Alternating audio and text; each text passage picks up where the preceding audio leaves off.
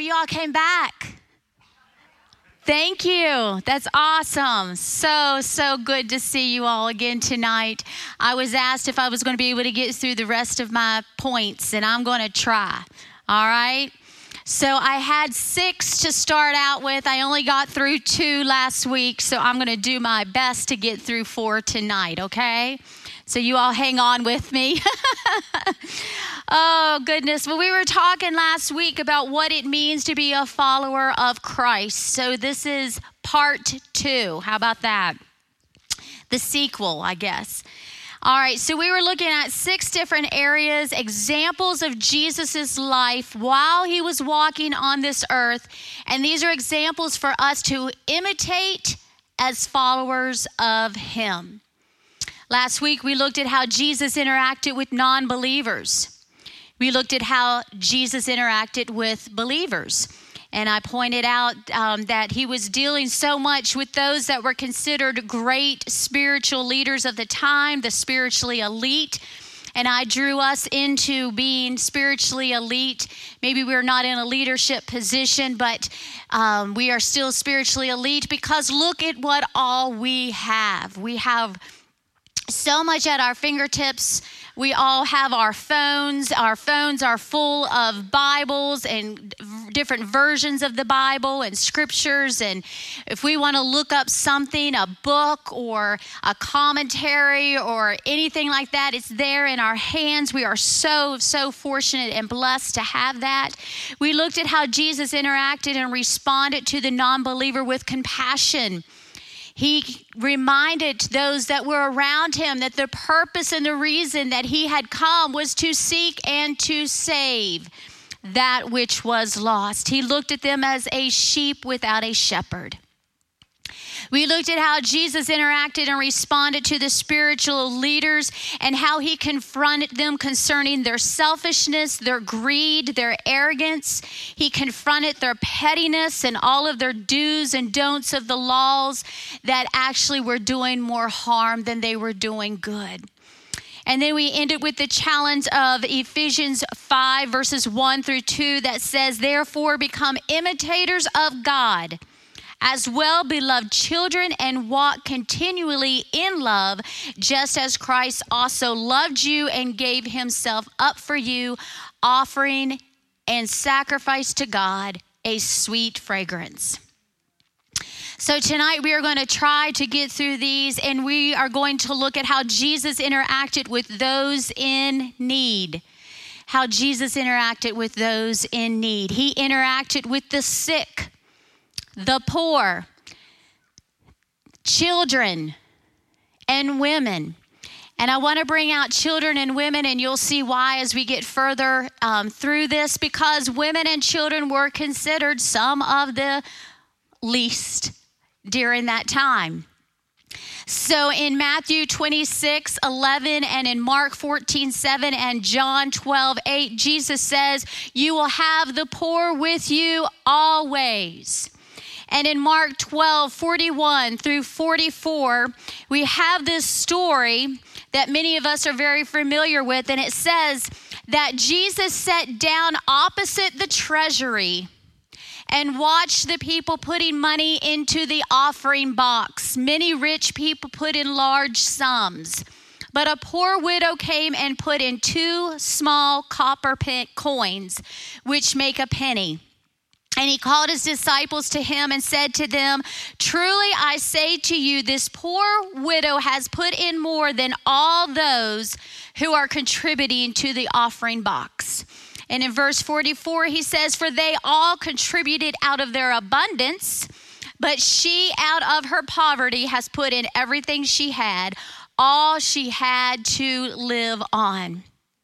I think it's so interesting that as Jesus was sitting there and he called his disciples over because he wanted to make a point with what he had just seen. He had watched the rich come and contribute large sums of money, but it was when the widow came and put in 2 small coins that Jesus called over his disciples. Jesus saw the humble gift of the poor widow and thought that her gift was worthy of comment. And it was the gift the disciples needed to be aware of. It was the humble gift of the poor that caught Jesus' attention, not that of all the rich who came before her. Jesus said that she had given more than anyone else. She had given out of true sacrifice and out of faith. She gave out of the faith that even her small amount could be used for God. And she gave out of the last of her money, all she had to live on. Surely she was a woman of faith to have given all she had to live on. She must have believed that somehow, some way, God would provide. And she took that faith and she put it into action. She had faith that she would give that and it would be to God's honor. Also, we want to think about how Jesus talked just a little bit before that when he was talking to the scribes, and we mentioned this last week, about how Jesus rebuked the scribes for devouring widows' houses. And here he was watching a widow give into the treasury of all that she had. He noticed her. Let's also look real quick at how Jesus interacted with the sick. It was in Matthew 4:23 that we read, and he went throughout all Galilee, teaching in their synagogues and proclaiming the gospel of the kingdom and healing every disease and every affliction among the people.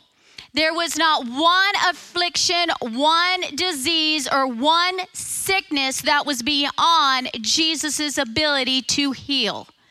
He was able to heal each and every one of those.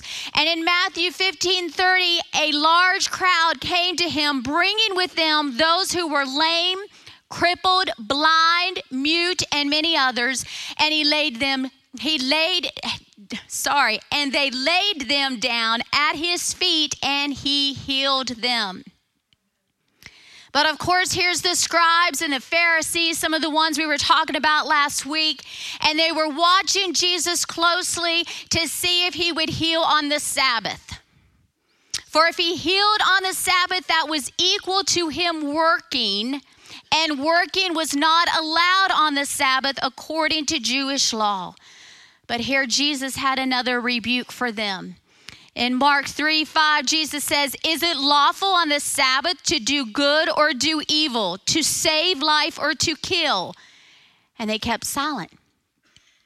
I loved how he could rebuke them, and they were left speechless. I love that. In Mark 10, we see Jesus' interaction with children. I love what Tim shared with us tonight about the little ones singing around the table, "Jesus loves me." That is awesome. For in verse 13 of Mark 10, then they brought young children to him that he might touch them, but the disciples rebuked those who brought them. But when Jesus saw it, he was greatly displeased and said to them, "Let the little children come to me, and do not forbid them, for such is the kingdom of God. Surely I say to you, whoever does not receive the kingdom of God as a little child will by no means enter it." And he took them up in his arms, put his hands on them, and blessed them. He blessed them. In Jewish culture of the day, they probably did not see children in the most optimistic way. This is some of the things that I was finding as I was studying. And the disciples most likely rebuked those who were bringing the children to Jesus because they felt that those kids were probably bothering Jesus. Or it was maybe even socially improper for these people to be bringing their children to this teacher, this wise man. But Jesus wanted the children to come to him, and not only did he want them to come to him, he blessed them. I think he made a point when he took them into his arms and he put his hands on them and blessed them. It was almost like an extra step. They're not just going to be here. No, come on, come a little closer. Let's make this point known that I want you here. In Scripture, we see Jesus' interaction with women during a time and a culture that treated women as those that should be unheard. In fact, everything that Jesus did and said with respect to women, get this was really interesting, was radically countercultural within Jewish as well as Greco-Roman society. Jewish men, okay, I got to take a moment. This would not set very well with most women today. Jewish men had a morning prayer thanking God they weren't slaves, Gentiles, or women. That's what they thought of them. Greek thinkers had a similar prayer thanking God they weren't beasts, barbarians, or women. Now, ladies, how would you like to have to be in a culture like that today? Could you imagine? But Jesus' attitude could not have been more different. In Galilee, Jesus encountered a woman who has suffered from chronic hemorrhaging for 12 years. And according to Jewish law, she is considered very unclean. And anyone who was around her, they also had to be treated as one who was unclean. And they had to go through certain rituals to then allow themselves to be clean again. So it was a big deal. She likely lived alone so that she would not make others unclean. Can you imagine how lonely that would have to be? Can you imagine the stigma of people who knew her or knew of her whenever they saw her? Can you imagine their reaction? Get away from me. I don't want to be around you, because if I'm around you, then I'm considered unclean, and I can't do that because then I have to go through the ritual to become clean again. In her desperation, she approached Jesus from behind in a large crowd, hoping to be healed by touching the hem of his garment and then slip away unnoticed. If I can just touch the hem of his garment, she said. And you know that it took everything within her to get up enough courage to do that. Because what if he had not healed her and she had touched those around her? Could you imagine how upset the crowd would have been with her? She was taking such a chance to even do this. I'm sure that she wanted to just touch very quickly and let me hide away. In a large crowd, she probably would have normally gone unnoticed. Someone touching Jesus or brushing up against him or even a tug would not have been unusual in a large crowd. Think about the times you have been in a large crowd. It's not unusual for someone to bump up against you. It would not have been unusual for someone to have bumped up against Jesus during this large crowd. But as soon as she touched the hem of his garment, he specifically noticed her tug. Of all those that were around him, of all of those that were bumping and coming around, he was on a purpose of going to go see someone else. And so I'm sure that in all of the movement, there were other people touching and brushing up against him, but it was specifically when she touched the hem of his garment that he noticed. And it was because when she did, he felt power go out of him. There was power that went out of him, healing power, and he stopped and he turns and questions, "Who touched me?" Jesus didn't rebuke her for touching him. as most would have, as a ritually unclean female, but instead he welcomed and affirmed her by calling her a precious name. He called her daughter. He called her daughter. Can you imagine when was probably the last time she had ever been called daughter? That she'd ever been called a name or a word that was affectionate or kind? All of these examples show how Jesus valued people.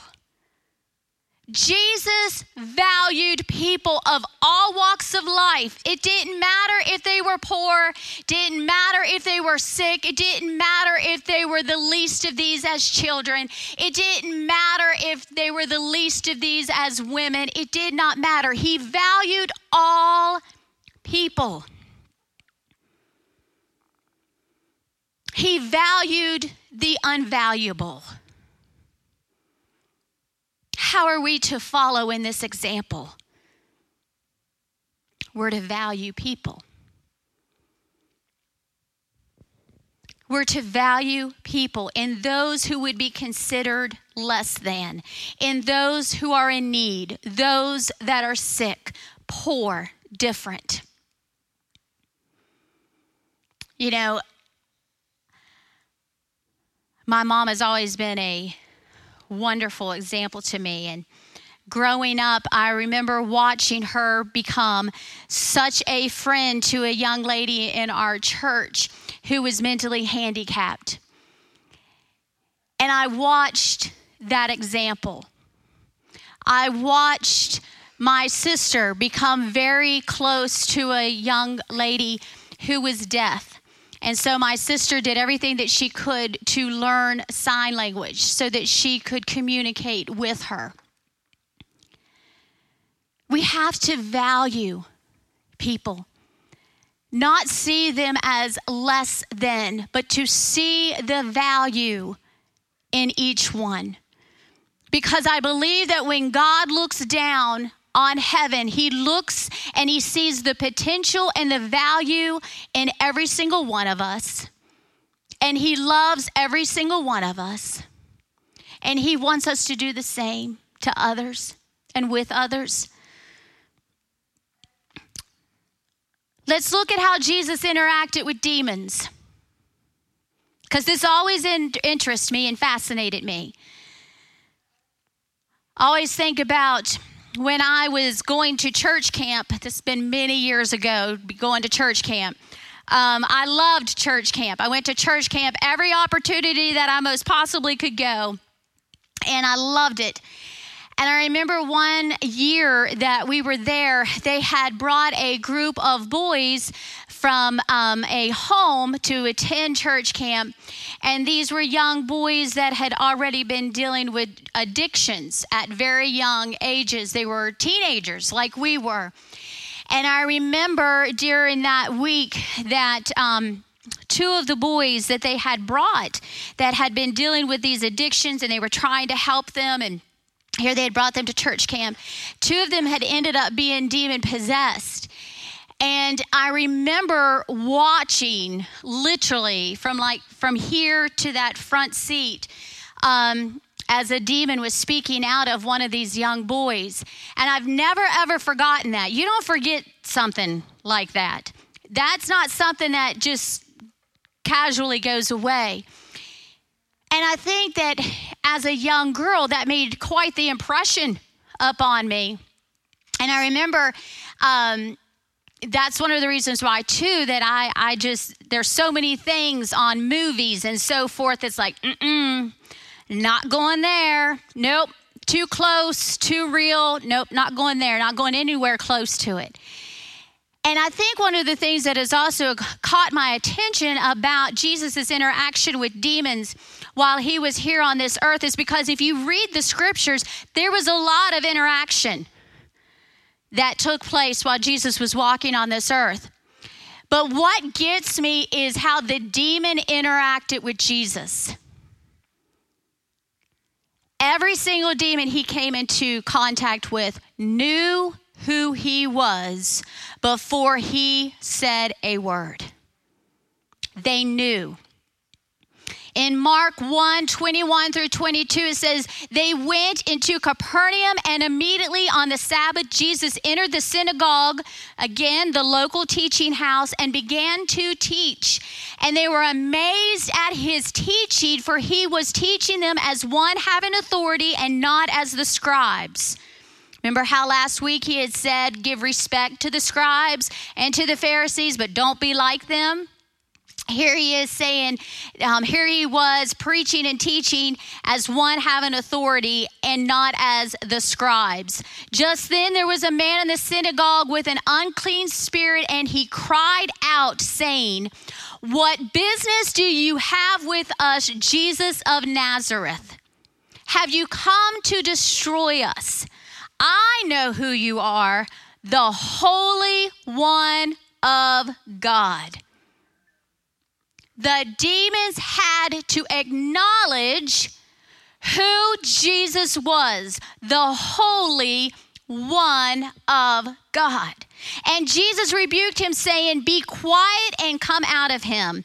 After throwing him into convulsions and crying out with a loud voice, the unclean spirit came out of him. In Matthew 8:28-34, when he came to the other side, this is Jesus, to the country of Gergesenes, forgive me, I did know how to say it earlier, but now it's leaving me. Gergesenes, there met him 2 demon-possessed men coming out of the tombs, exceedingly fierce, so that no one could pass that way. And suddenly they cried out, saying, what have we to do with you, Jesus, you Son of God? Do you notice how they put Jesus with God? Holy One of God, Son of God. Have you come here to torment us before the time? As we remember the story, Jesus cast the demons out, and the demons said, please don't let us just go anywhere. There is a herd of pigs. Send us into the herd of pigs. So Jesus sends them in to the herd of pigs, and the pigs then go running off of a cliff and into the water. Mark 1:34 says, and Jesus healed many who were ill with various diseases and cast out many demons, and he was not permitting the demons to speak, because they knew who he was. There are many other examples of Jesus and his encounters with demons. And you're probably thinking, Krista, why in the world would you bring this part up? Like, why? Why bring this up? Who wants to talk about these things? You know, there was a time, I remember many years ago, anyone remember Frank Peretti writing the book, This Present Darkness? Okay. And then there was a man, and his name just totally went out of my brain at this moment, but we used to listen to the radio a lot, and he dealt a lot with things like this. Thank you. Appreciate it. I remember listening to him on the radio with my mom. Absolutely. And you know, it's sort of like we kind of got away from talking about these things. Do you think they went away? No. There is a spiritual battle that takes place around us all the time. We can't see it, but it's there. There is a spiritual battle going on at all times. One of the things that we have to remember in all of this is that Satan is created. He was created. Don't ever put Jesus and Satan on the same level. Never. Satan cannot be everywhere at one time. God can.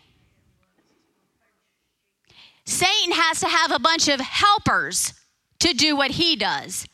God doesn't. God just has to speak the word and it's done. He doesn't need the help. He uses help, but he doesn't have to have it. Satan, on the other hand, he does. That's why he has demons that go out and do his bidding. But here's the thing. The demons knew Jesus and who he was, and they always acknowledged him. They acknowledged him as the Son of God, and they saw him as the Holy One of God. Here's what I want us to get from this. You're probably thinking, Krista, why do I need to know how any of this works? Why do I need to know? Guys, we're still dealing with this today.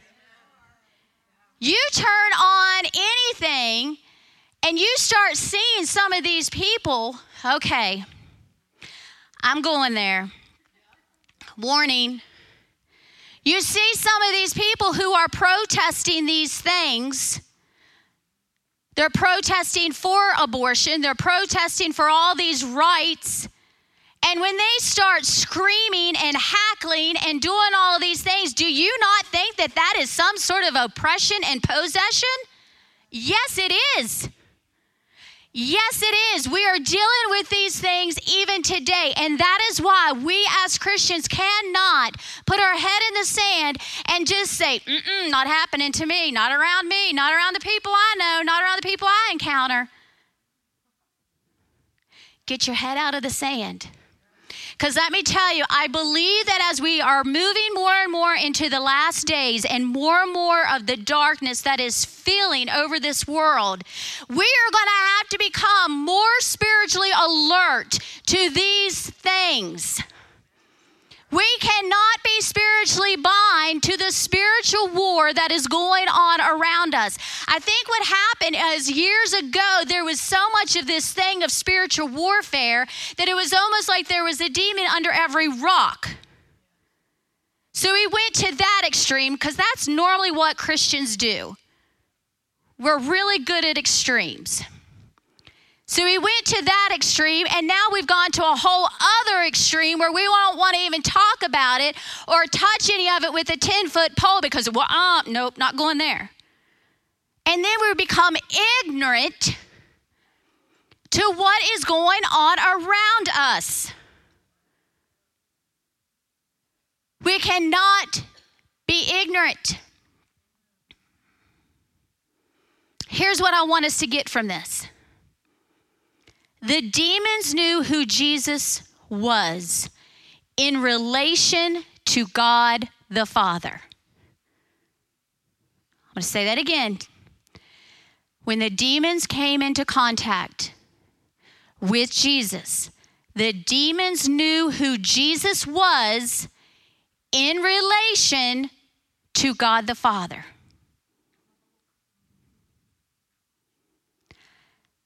I want to be the kind of Christian that when that junk starts getting close and around me and I have to interact with somebody, or I have to interact on a topic or in a situation or in a circumstance where there is spiritual warfare, I want it to be known my relationship to the Father. I want them to know who I am in the Father, and that they have no power, they have no authority, because I am covered by the blood of Jesus Christ. Do you get it? Jesus provided a way through his death on the cross and resurrection from the grave, and my surrendering my life to him, I can then be in a close relationship with the Father. That is something like that starts to come up against me or my family, or I have to start dealing with it because of somebody else brought their junk around me. They know who I am in Jesus Christ and with God the Father. Guys, we cannot be blind to these things.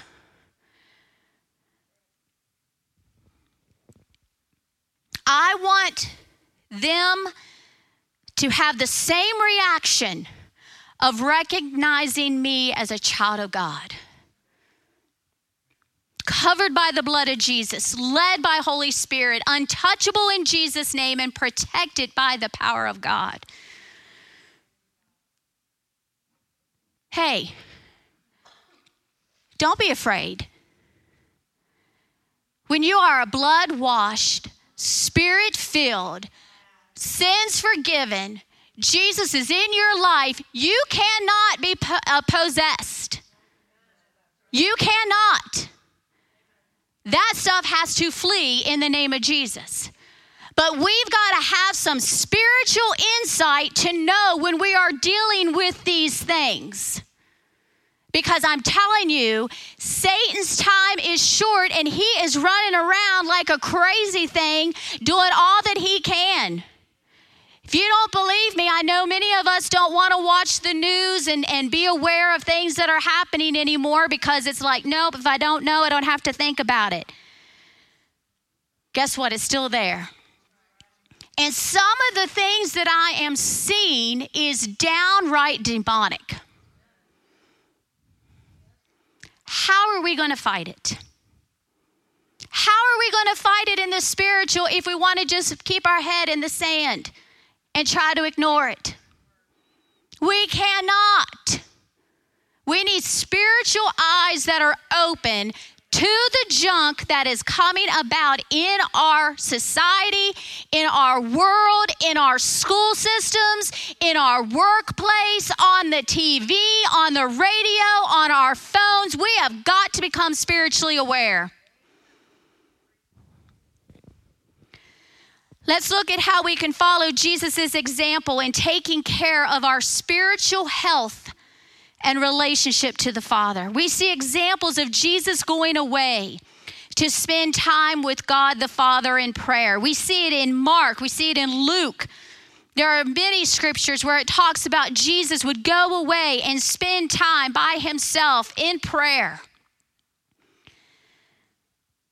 Mark 6:46, Luke 6:12, Luke 9:18, Luke 9:28, Luke 11:1 are just some of the examples. We also have one of the greatest examples in the Garden of Gethsemane, which is found in Matthew, Mark, and Luke.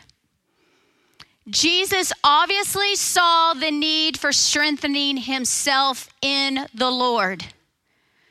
Jesus himself saw the importance of getting alone with God. Jesus himself knew when he was spiritually dry, when he was spiritually empty, when he was spiritually needing to be filled up again so that he could pour out again.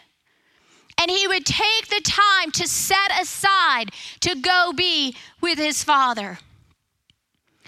David in the Old Testament strengthened himself in the Lord his God in 1 Samuel 30 and verse 6.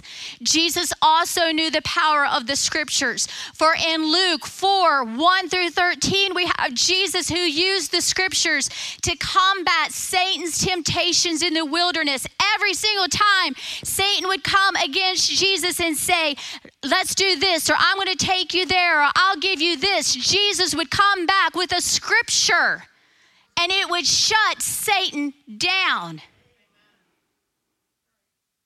Jesus, think about this. Jesus was a self-taught rabbi and teacher. He was not a formal, teacher of that day, but he was respected and called a rabbi because of all that he knew. Rabbis often functioned as leaders of the synagogue, where they provided instruction in Hebrew scripture and Jewish traditions. They would preach sermons and they would interpret the Old Testament. While Jesus was never part of the official temple leadership, he was considered a rabbi because of his ministry of teaching and that he had students that followed his teachings. And at the age of 12, Jesus was found in the temple courts sitting among the teachers. Remember when they were all traveling and Mary and Joseph, they can't find Jesus. So that after 3 days, they turn around and they're like, wait a second. They thought he was probably with family or friends in the caravan. So after 3 days, they're like, hey, I haven't seen my son. I need to go find him. So they turn around and they go back and they find him in the temple at 12 years old. He was listening to the teachers and the rabbis of that time, and he was asking them questions. And everyone who heard him was amazed at his understanding and his answers. We should follow Jesus' example of praying, spending time in the presence of God, strengthening ourselves in relationship to God, meditating and knowing the scriptures. That's why whenever the demons came around Jesus, they knew who he was, because Jesus was in relationship with the Father, because Jesus took time to pray and to study in the scriptures and to strengthen himself in the Lord. Jesus' prayer in the Garden of Gethsemane is a great example for us to follow in regards to surrender and God's will. In Matthew, Mark, Luke, and John, we see the account of Jesus praying in the garden right before his betrayal and then on the death of the cross. Then death on the cross. Jesus knew what was ahead of him. He knew what was coming. He knew that the cross was near. The cross was a normal thing for that time. I'm sure that Jesus had probably seen other people who had been crucified in his journeys, in his trips. He probably had seen others hanging on a cross. Could you imagine knowing that that was your destiny? That's going to be me. Can you imagine? He knew that. He knew the torture that the cross would bring. The cross was not something new to him. He had a picture of it in his mind. But Jesus prayed to God and said, "Nevertheless, not my will, but yours be done." Jesus was so willing to surrender himself to God the Father, even to the point of death. Could Jesus have run from God's will? Yeah, he could have. Tells us that Jesus could have called down legions of angels to deliver him. I looked up what legions of angels would be. That could be anywhere from 3,000 to 6,000 angels. He could have called down to deliver him from the cross. But instead, he chose to surrender to the will of God. What an example for us to follow, a life of surrender to God the Father. Jesus was the ultimate example of that. Oh, Jesus, Jesus, Jesus.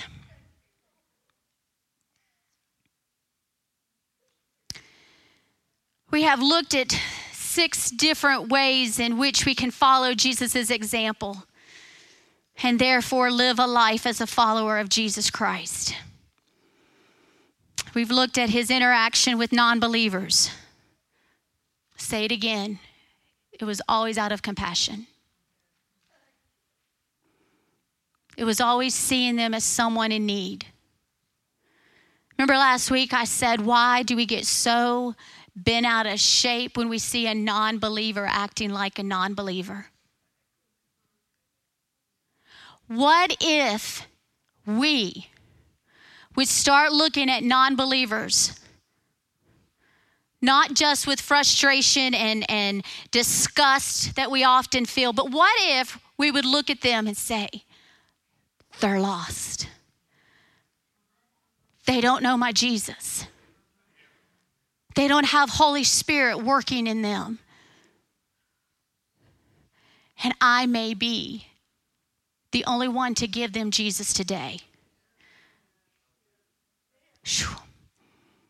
If we looked at people that way, those people that irritate us and frustrate us and drive us crazy because they're making silly, stupid choices and decisions, and they're living ungodly lives, and they're bringing it to work, and they're bringing it to the family reunions and the family gatherings and everything else, and you just want to go up to them and you just want to shake them and say, get it straight. What's wrong with you? I've been there. But what if we looked at them and said, they're lost. They don't know my Jesus the way that I know my Jesus, and they need him. Man, could you imagine our interaction with them? We see how Jesus interacted with believers. Man, he made it clear he does not like pride. He made it clear he does not like pettiness. He did not like them wasting their time on pettiness. Remember how I mentioned the board meetings and the annual meeting that we have to vote on this, that, and the other? What if we weren't so petty and we just got on to the more important things? They want to paint the walls a different color. What does it matter in all of eternity? Are we reaching souls? Are we staying true to the gospel of Jesus Christ? Are we staying true to the Bible and what it says? Are we standing firm on the Word of God? Let that be what you get petty about, not some of the other stuff. How Jesus interacted with those in need. We looked at how he reacted to the poor, the sick, those that were considered less than, children and women. He looked at all people as those that had value. He looked at all people as those that had value. Aren't you glad that he looks at you and he can look past the junk and he can see the value of who you are because of what he has done for you? We've looked at how Jesus interacted with demons, or rather how demons interacted with him. I want the demons to know who I am. I'm a child of God. I'm a friend of God. I am saved. I am set free. I am delivered. I am being sanctified. I am seeking after righteousness. I am covered by the blood of Jesus. Jesus is within my life. I am listening and trying to be obedient to Holy Spirit. That's who I am. And I want them to know it. So you try to bring your mess my way, I know how to speak the name of Jesus. I know how to speak the name of Jesus. And I know there is power and authority in the name of Jesus. We've looked at how Jesus took care of his own spiritual health and relationship with God. He knew the importance of getting away to spend time with the Father. He knew it was important that when Satan brought temptation after temptation to him in the wilderness, Jesus knew, give him scripture. He can't fight scripture. Listen, if you have somebody that wants to argue with you, hey, this is how I feel when I preach and when I speak.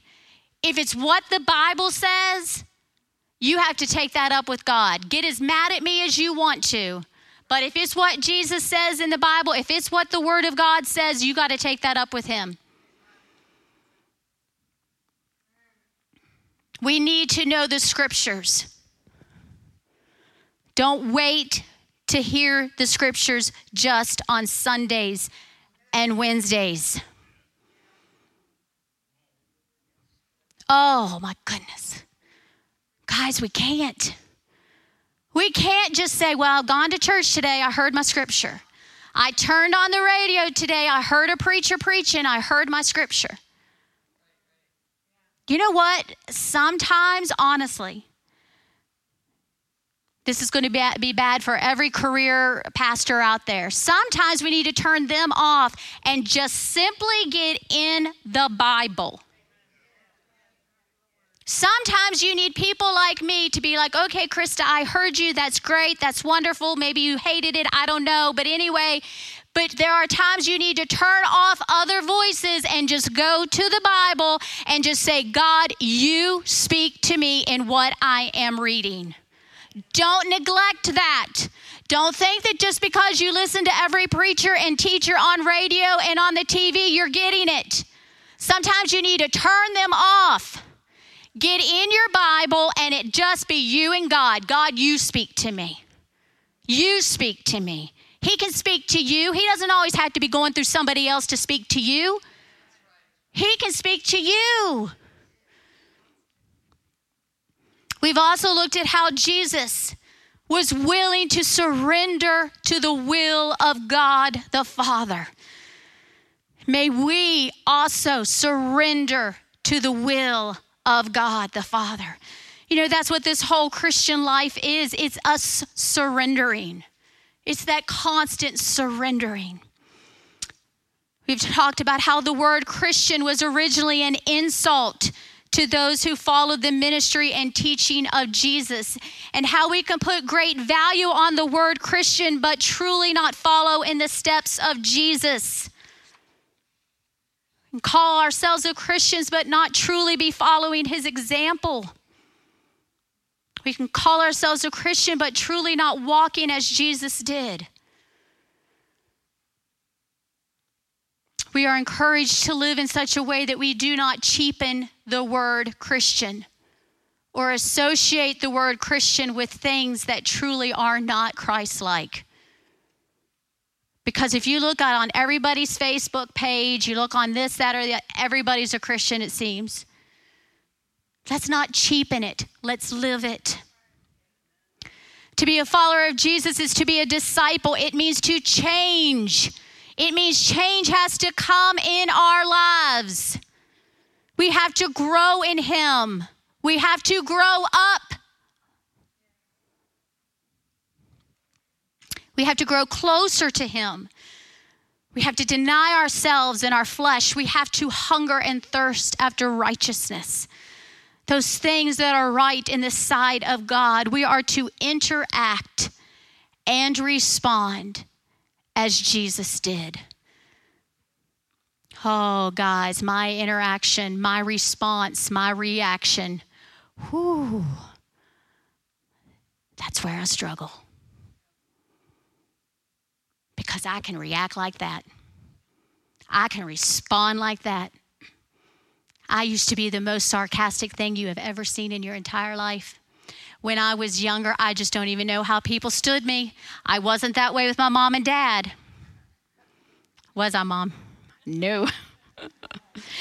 But I was so sarcastic.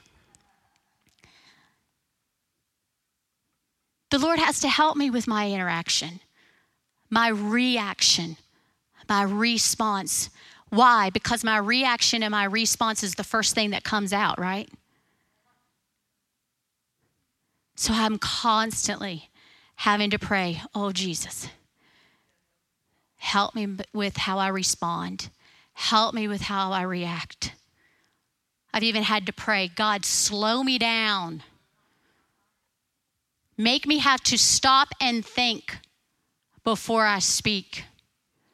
Now I'm to the point where I'm just struggling to find my words. Anybody else there? Yeah. Whoo. I have to ask Holy Spirit to help me with that all the time. We're going to read, as we're finishing up, Miss Tina, if you can get that for me. This is the scripture that I have used, but I want to go a little bit further into it. So in Ephesians 5, 1 through 21, I want you, if you could, take this scripture, make it as part of your devotions the rest of this week. Ephesians 5, 1 through 21, and I'm going to read it out of the Amplified Bible. I love the Amplified Bible. My daughter's so right. It sounds like one giant run-on sentence for those of you that know grammar, which she does. That's why she notices it, but she loves it too. But I really enjoy the Amplified Bible. So I'm going to read it to you, but please follow along with me. Therefore, be imitators of God. Copy him. Follow his example. As well, beloved children, imitate their father and walk in love, esteeming and delighting in one another as Christ loved us and gave himself up for us, a slain offering and sacrifice to God for you, so that it became a sweet fragrance. But immorality, sexual vice, and all impurity of lustful, rich, wasteful living or greediness must not even be named among you, as is fitting and proper among saints, God's consecrated people. Let there be no filthiness, obscenity, indecency, nor foolishness, and sinful, silly, and corrupt talk, nor coarse gesturing, which are not fitting or becoming, but instead voice your faithfulness to God. For be sure of this, that no person practicing sexual vice or impurity in thought,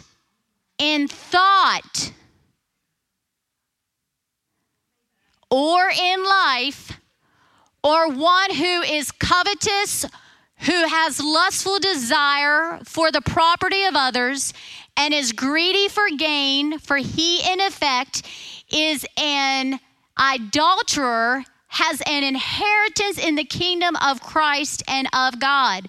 Let no one delude and deceive you with empty excuses and groundless arguments for these sins. For through these things the wrath of God comes upon the sons of rebellion and disobedience. So do not associate or be sharers with them. For once you were darkness. Hold on. For once you and I were darkness, but now you and I are light in the Lord. Walk as children of light. Lead the lives of those native born to the light. For the fruit, the effect, the product of the light or of the Spirit consists in every form of kindly goodness, uprightness of heart, and trueness of life. And try to learn in your experience what is pleasing to the Lord. Let your lives be consistent proofs of what is most acceptable to Him. Take no part in and have no fellowship with the fruitless deeds and enterprises of darkness, but instead let your lives be so in contrast as to expose and reprove and convict them. For it is a shame even to speak of or to mention the things that such people practice in secret. But when anything is exposed and reproved by the light, it is made visible and clear. And where everything is visible and clear, there is light. Therefore he says, awake, O sleeper, and arise from the dead, and Christ shall shine, make day dawn upon you, and give you light. Look carefully then how you walk. Ready? Look carefully then how you walk.